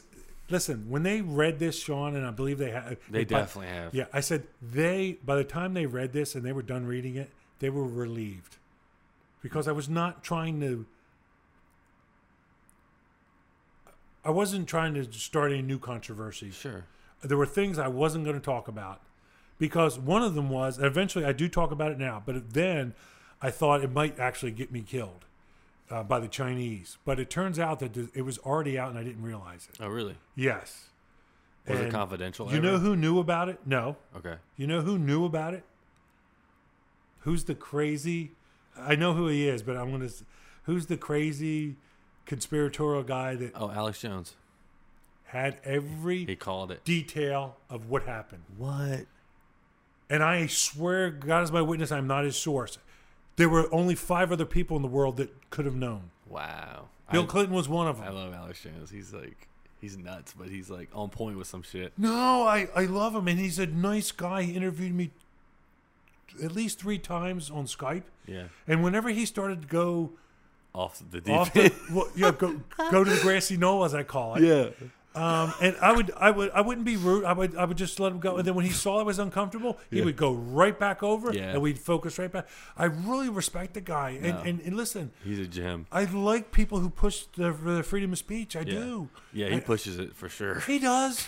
And so because I didn't really understand what a lot of our constitutional freedoms were until I retired. I didn't really because I didn't have freedom of Yeah. speech. No. Well, you didn't have to exercise a lot of that stuff No, until you run into this you had shit. to you had to keep your opinions to yourself about a lot of things. Of course, yeah. You You can't be know. like, Yeah, so I'm a fan of Alex's. I don't routinely watch him, but I do go and watch some of the stuff. well, he's off the air now. They took him Well, off he's and but put he's him- still he's coming you can- back. He's yeah, still you doing his can- thing. He was yeah. on Rogan a couple months ago. Yeah, you for can 4 find hours. him. Yeah, I you watched can- the whole thing. Yeah, so if your audience is going to watch any video that is kind of telltale who I am, I interview with Opie and whatever his partner is now. Wait, Opie, like Ron Howard? No, it's a satellite radio show. It used to be Opie and Andy. Oh, Now okay, it's yeah, Opie and yeah. I know what you're talking about. Yeah. yeah. So they're interviewing me, and I at the time I don't understand the difference between satellite and regular broadcast. Yeah. And this, we can say pretty much whatever We we do want. whatever we want with it. If you don't like it, you can edit it. That's Yes. your thing. And Yeah. so anyway, we're talking, and they said, "What do you say to people who say you shouldn't have done it?" And this is one of the questions. The way I they was said gonna it. ask you that anyway. Yeah, I get choked up when Yeah. people ask because there is a part of me. There is a part of me that would tell you forever that part of what I did it's partially wrong. I mean, I didn't have a confidentiality agreement. You don't. The oath that you take is to the Constitution of our republic not the president. and the office, not the man. Sure. But do I feel I crossed the threshold? I did. I use an analogy it's a little severe, but if you're a Secret Service agent or officer and you were on a detail and the president was at a shooting range and he accidentally fires a rifle into the air. The analogy I used was he's at Camp David, he's handling a high-powered rifle, he accidentally shoots it off into the air. The next day you're home and you look on the news, a kid in the next town was out front and got hit in the head and died. And his parents don't know why, and you know what happened. And this guy is 18 months away from getting reelected. What do you do? Yeah. Do you do what your conscience? That's like No. Yeah, right. So this impossible this is almost. what I thought. I know that's a little severe, but this is the mentality I was using, and I'm like, who's going to tell the truth? yeah. And is it wrong? It is, but I'm not breaking any laws. I am going to get hammered, and like I said, I was convinced I was going to, Get killed. not killed, but I thought I was going to end up getting roughed up. I wasn't so concerned about myself as I was a little concerned about my family. Okay. And I also knew it was going to be exposing my kids to maybe some ridicule because we live around people that don't think like we do. Yeah. They're not, they're good people, don't get me wrong, but they're from the other side of the tracks. They're liberals, they're whatever. They're my neighbors, they're good people. My next door neighbor that I lived next to for 13 years is this far left wing.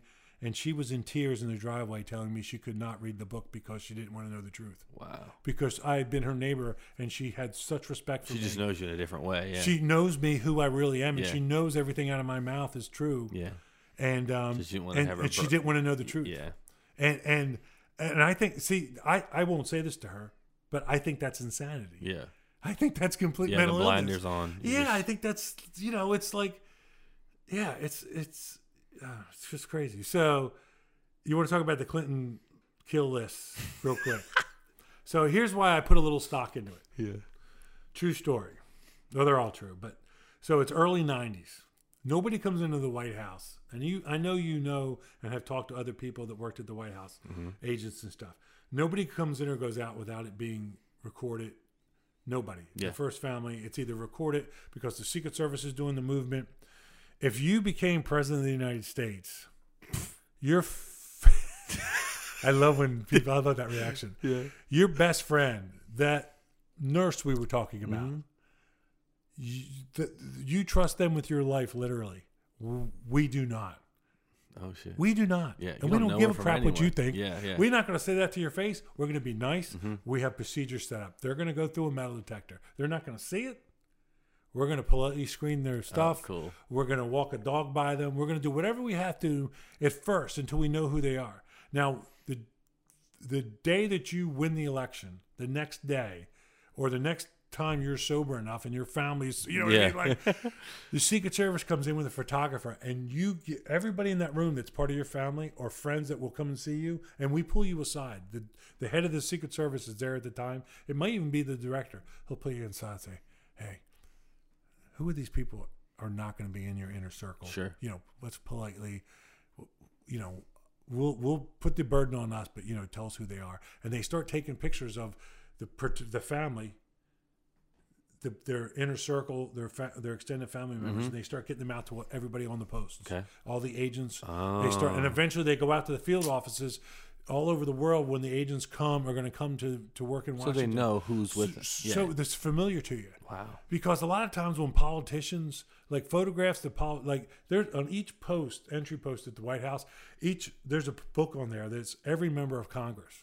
Damn. The problem with it is that the photographs are from 1970. Yeah, and these guys are like 90 years old. Yeah, Ted Kennedy's picture, like he's dead now, but when I remember looking at Ted Kennedy's picture, I'm like, I think he was still in the Army during the Korean War. That's ridiculous. He doesn't look. Let's update this. Yeah, I mean, a Kennedy, they all look the same, sort of. But but like some of the other ones, like I'm like they're bald now. This picture, looks like they have a hair helmet on. That's insane. Yeah. So anyway, the Secret Service takes pictures of the families right away, and they get them out to everybody, and they put names on them. You know, they blow them up big, and they put the names on top of them. You know, I can remember the Bushes. You know, the president, the first lady, Barbara. Their call signs. You know, the call signs that we use. Oh wow, will be on there, and then their names. You know, Jeb, was it George, Jeb, Neil, Marvin, and Dorothy, Doro. Yeah, and then their call signs. Yeah. What are call signs? So that we use over the radio. So they're not classified. They probably were originally, but they end up in the paper. You could Google them. Yeah.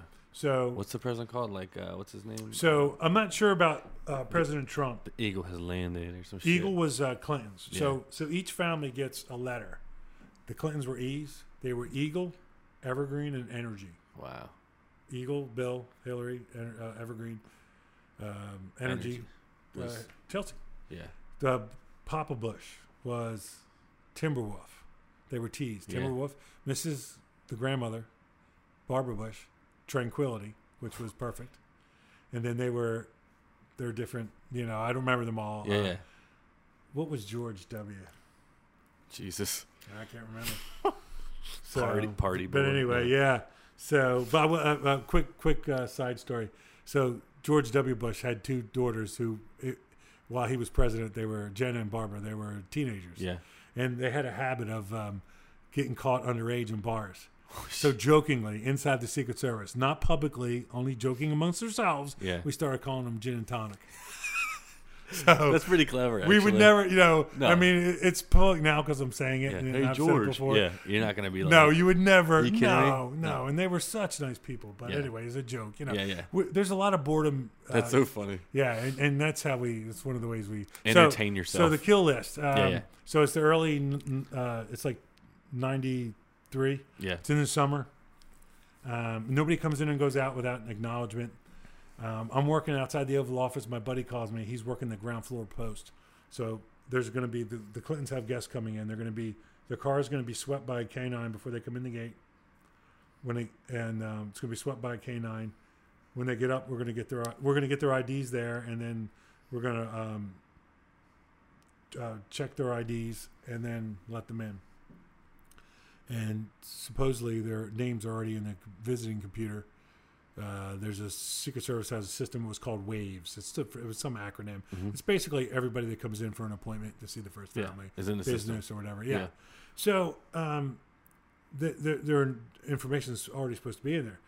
So everybody gets a phone call and says, "Do not check these guys' IDs." When they show up at the gate, somebody will come down and identify them. You know, the usher. And we're like, the usher? How's the usher know them? We've already been told they're friends of the Clintons from Arkansas. Sure. How would he know them? So. Who's not from Arkansas. Right. So he's not. So, Arbutus. That's the name. That's where my mom's from. Yeah, Arbutus. Oh, sorry. Yeah. Don't let your mother. I was going to say Arbutus, but then it's Arbutus. I was like, they used to joke about it. I'm like, you're from my neighbor. You're from Arbutus. That's so I know. funny. Yeah. Yeah, my grandma grew up. That's where my mom grew up. I can't wait to tell my God, it's wrong. That's insane. Don't tell her I said she's going to She's fucking gonna know rough me now. up, Yeah, man. yeah, right. So, the last thing you got to worry about. Yeah. So she, what was I talking about? The usher. Yeah. So that my buddy calls me and goes, "What do I do?" He's telling me not to record them in the logbook because when they come through that door from the south grounds, you're That's supposed protocol. to record it. Right. Sure. That's the process, and it's a congressionally mandated law. You know? Damn. Yeah, Right. it's a big deal. It's national security implications. And Sure. So anyway, so he calls me up. He goes, "What do I do?" I said, "Here's what I would do. When they come in, I would look at them, take a description of them, and write it down in the book." Yeah. That's smart. Man, I might be pushing I'm like, dude, you don't want to have to explain to a congressional subcommittee of why whatever happened. You don't know who these people are. Yeah. So they did K9 the vehicle. It passed. And when the car pulls up, what do you think these guys looked like? Oh, they're here to visit the Clintons. Where they? And this is connected. This is how I make the connection that when people talk about the kill list or the fact that Hillary Clinton had a group of people that used to harass and threaten people. This is what I'm talking about. Now these guys show up. What do you think they look like? Big burly, like in a fucking all black. It looked like a scene from like Casino. A kill team. It looked like a scene from Casino. It's like a bunch of mafia guys. Slacks on, white open collar shirts, jackets on, blue and black. Yes, that's who they were. Wow. I mean, you couldn't listen. They're mob guys. They were yes. Wow. Arkansas mob. Sure. Or were they really even from Arkansas? Tall guy. Yeah. No, they were. Oh, really? Yeah. The car had Arkansas plates on it. Wow. Somebody ran it later on. What the fuck? So they drove all the way up from Arkansas. They didn't fly in. That's a little. No paper trail. That's a little weird. So anyway, they're there for like a couple hours and then they leave. So that and the other stuff I've heard about and seen over the years. I mean, do I really believe that they're having people killed? I mean, how do you explain? The one that I never paid much attention to it until the Secretary of Commerce, Ron Brown, died in that suspicious plane crash. How is it everything that happens to somebody they know ends up being a scandal? Yeah. Vince Foster can't even kill himself and it ends up being a scandal. I mean, and let me say this because the first thing people usually say is, did he really kill himself? He did. He was severely depressed. Do I blame the Clintons a little bit? I do. Sure. They knew this guy from Arkansas. They actually visited him years ago when he was being hospitalized for his depression. They knew how severe it was. And they begged him to come up and help Hillary Clinton try to put out these fires. Because of one of the reasons I wrote the book, she's so incompetent, everything she touched turns to shit. She could screw up a church picnic. I'm telling you. She literally, she tried to do the healthcare thing. She screws that up. They try to do it secretly. The word gets out that they're literally using the healthcare system that not Joe Stalin. What was the guy's name? Yeah, Joe Stalin was going to implement in not Joe Stalin. It was the guy that was the communist in Poland. Anyway, like the doctrine they were working off of was actually communist doctrine for healthcare. Wow. So, and that leaked out, and so anyway, so she just everything she touches turns to shit. Yeah. So they bring Vince Foster up, and eventually he snaps under the pressure. Wow. Now I don't believe he killed himself where they found him, but I do believe he killed himself. Now the only reason why not the only reason, but one of the main reasons why I put a lot of stock into it is because and I have no experience in military and government or anything, but, and I'm only, from people I talk to and things that I see on TV and stuff, is like the fact that, I forget what his name was, but there was a reporter recently in the past, I think in like 2016, his Mercedes, he was driving his Mercedes, and he was actually about to release some information or something that he had on the Clintons, and literally he got into a car accident, and they said that his car was at like 110 miles an hour, and he hit a tree and it exploded. Then I watched an episode of Joe Rogan, and there's a former CIA agent talking about, Rogan's like, straight up, he's like, would the government have the capabilities of, taking your car? And he's like, yeah, if your car has a computer in it, they could easily hack it and do whatever they want to it. But then what got me was the whole Epstein thing of this man, there's a log of President Bill Clinton being on his private plane 26 different times. At least. I have friends that I've known for over 20 years. I've never flown with them one time, right? That, like, doesn't make sense to me. And then the day after he acknowledges Epstein in prison, that he's going to talk and he's going to fucking sing, he hangs himself. And then just recently, the autopsy came out and was not. I saw it. Yeah. So it's like, that shit, I don't know. No. It draws suspicion. Absolutely. And that's what I'm saying.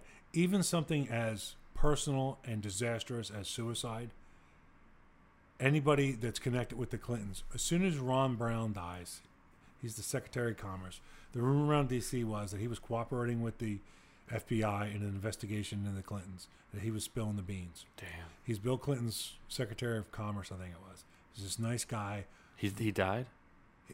On a military plane, flying over a range of mountains in Europe or somewhere that's hard to get to. You know what I mean? Like, yeah. You couldn't have planned it any better. Yeah.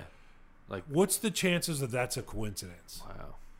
And supposedly the first rescue people on the scene say that there was a bullet hole in the back of his head. What? So I don't know. And when I say rescue, I mean, by the time they got there, it was, I forget the name of the mountain range and where it was over in Europe, Bosnia somewhere, but it was hard to get to and it took forever. And it's suspicious. Yeah. Everything pretty much, they either die in a suicide or an accident. A lot of these. So people, the car thing you're talking about. You know what I'm talking about? I do. Okay. And so here's what they did before. No, you're good. Here's what they did before the one of the ways they did this. They could have done this Arkansas. We used to call them the Arkansas, the one car Arkansas suicide. And then usually they were found. The first story is they committed suicide, and then when somebody figured out that they had bullet holes in the back of their head, then it was they lost control of the car. So usually what would happen, they do this thing called a bump and run. So somebody comes up behind you really fast, one car first. And he gets up behind you, and he gets up behind you, he flashes his lights, and he basically makes you speed up a little bit. And then he moves up to the left, and the other guy comes up behind you and starts pushing you harder and getting you to the point. And then when they get you right where they want you, and they see something on the road that there's an obstruction like a tree or whatever, then this guy pushes you over. Damn. So that's what the stories were from Arkansas back in the day. Wow. And I ran into a deputy sheriff one time down there years ago before Clinton actually won. I was protecting Papa Bush. And we got in the discussion about the Clintons, and he said, let me tell you something about them. The crazier it is, the truer it is, and everything you hear about them, believe it. He said, this guy said, listen, my dad grew up with Bill Clinton's mother. Wow. We know them intimately. There's a reason we call them the Arkansas Mafia. What? He goes, it is the crazier the story, Gary. He said, you believe it. He said, if that guy runs, he'll win. He'll be there for 8 years. And he said, she'll eventually run.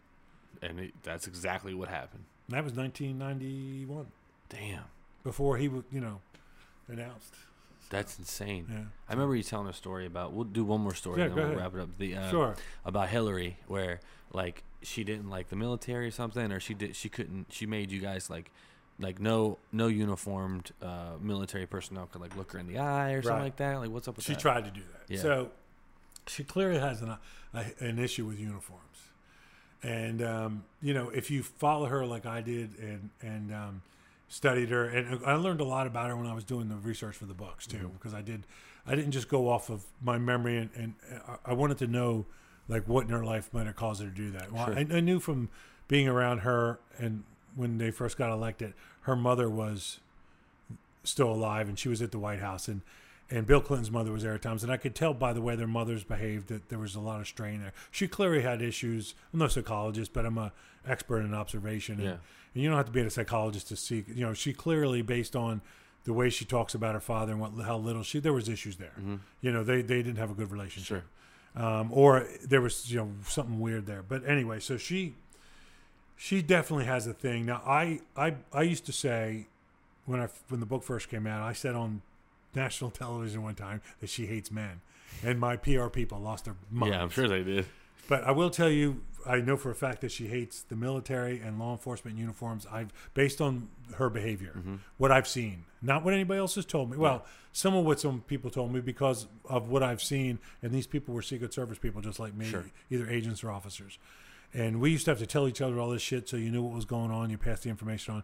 She stood right in front of me one time when I worked outside the Oval Office, screamed and yelled at me, called me an asshole, said they should have fired the entire uniform division when they got there. And this is the same thing she told her husband. I tell the story in the book where she goes over and screams at Bill for 40 minutes because of something happened with the uniform division. Sure.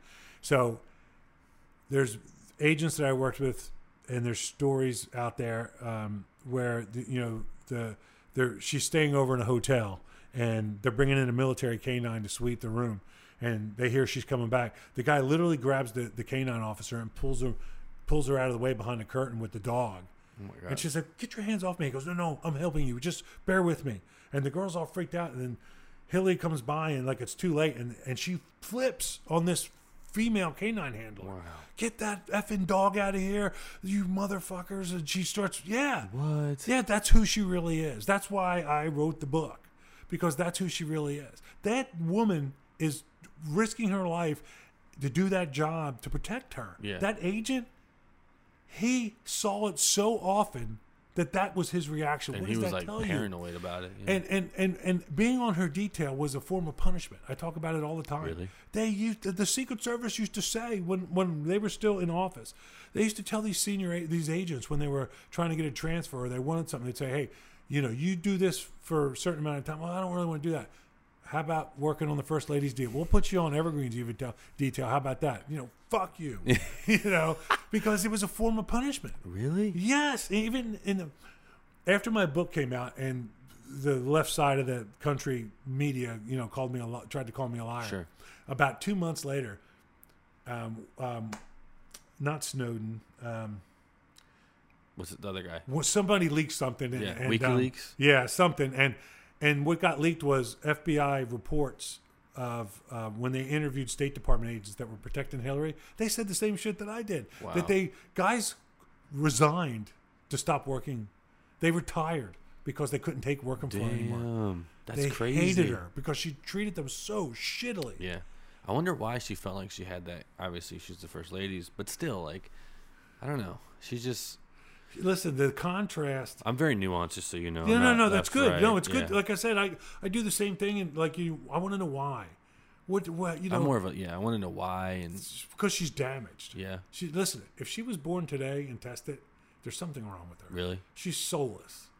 And I don't say that lightly. Yeah. Because one time, I tell a story about she struck an agent in the back of the head with a Bible sitting in a limousine on the South Ground.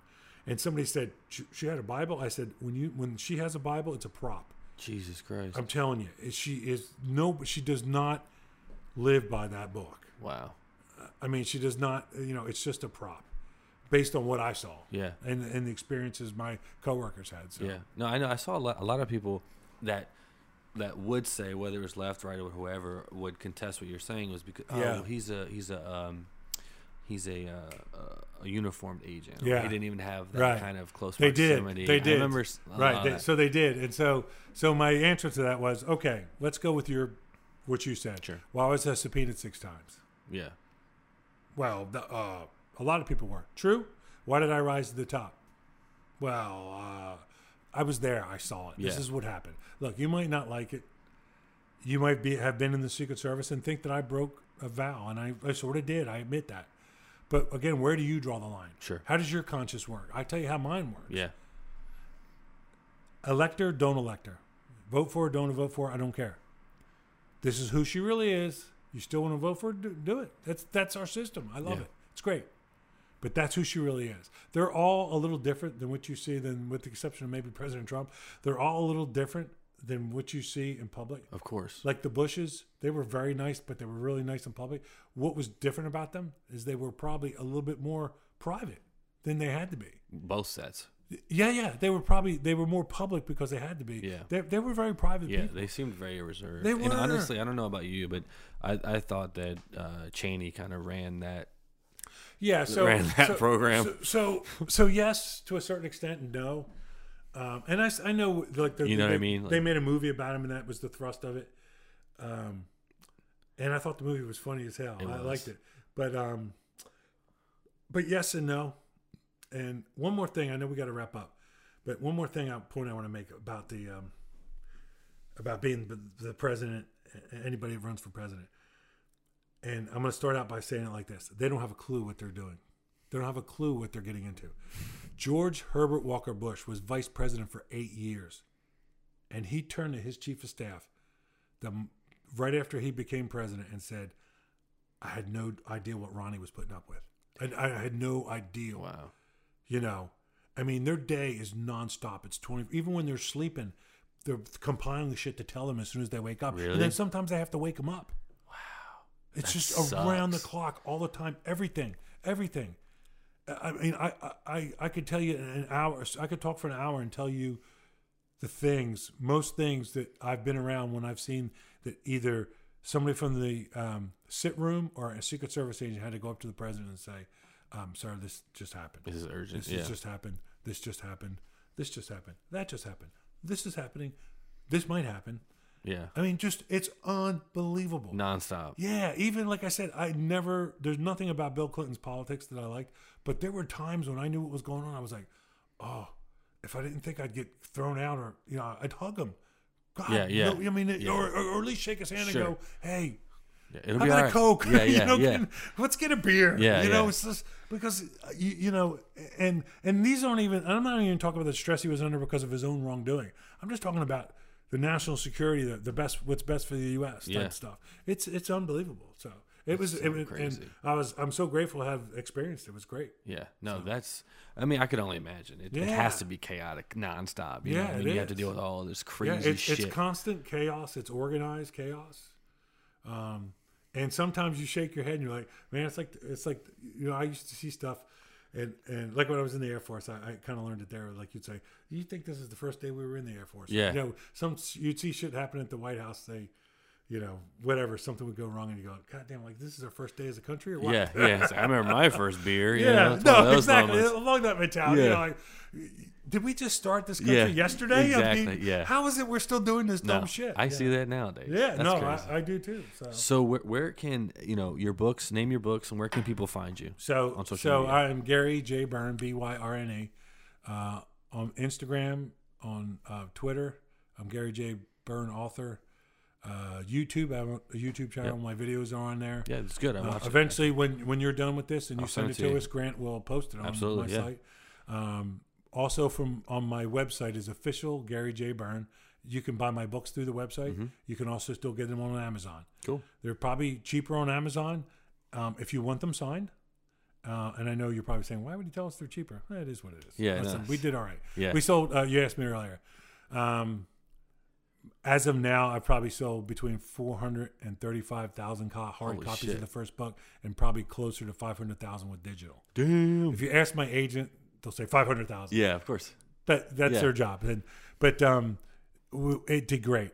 Regardless of being blacklisted by the mainstream media, it did great. I was grateful. I was humbled. And I still am. The second book, Secret to the Secret Service, same thing. Official Gary J. Byrne or Amazon. Mm-hmm. If you want them signed, hang on. I'm gonna buy them and then send them to you. Or okay, No. Taking care of this. Do you want to do it on camera? Yeah, dude. Yeah. Okay, can I get up? Absolutely. Okay. Yeah. I said don't. Oh shit. Hard copies. Yeah. So, this is what they look like. Yeah, man. This is the first one. Wow. I should have given to him before I started yapping. No, dude, this is sick. I'm excited. I'm reading Don Mann's right now. His SEAL Team 6 book. Yeah. I'm gonna put that on my list. It's good shit. It's crazy. A lot of black lines through it. All the top secret stuff. So It's kind of crazy. So when I worked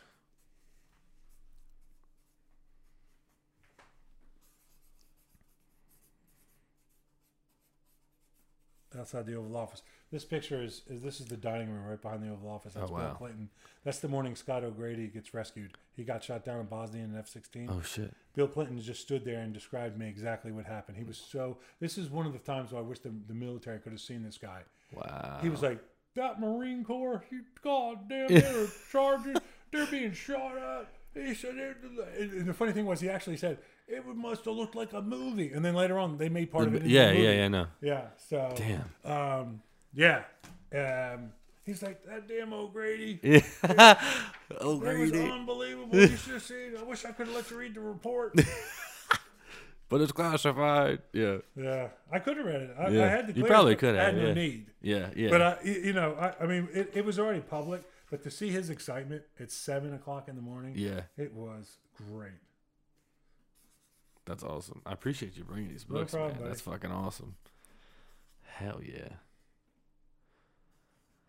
My girlfriend's gonna kill me. She's like, "You got so many fucking books, you never." Okay, it doesn't mean I love you. You know why I just did that, right? Yeah, man. Okay. Awesome, man.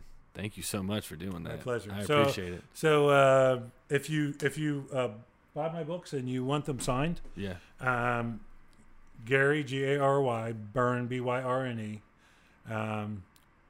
P.O. Box 119, Morton, MORTON, Morton, Pennsylvania 1919070. Send me all that, and I'll put it in the description. 19070. Yeah, I will. And a link to it. I'll text it to you. Yeah, do that, and I'll add all that. So and actually, if somebody comes on either one of my Facebook pages, we tell them that right away. Yeah.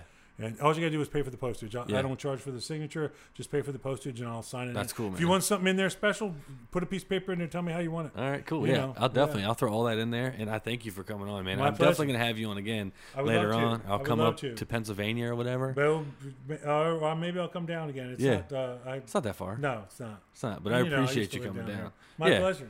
Dude, thank you for the books, man. You're welcome. That was awesome. Reading good health, man. Yeah, dude. That's another episode for the E-Force was a podcast, and it's been a real pleasure. See you next time. It's been a real pleasure. Thank you.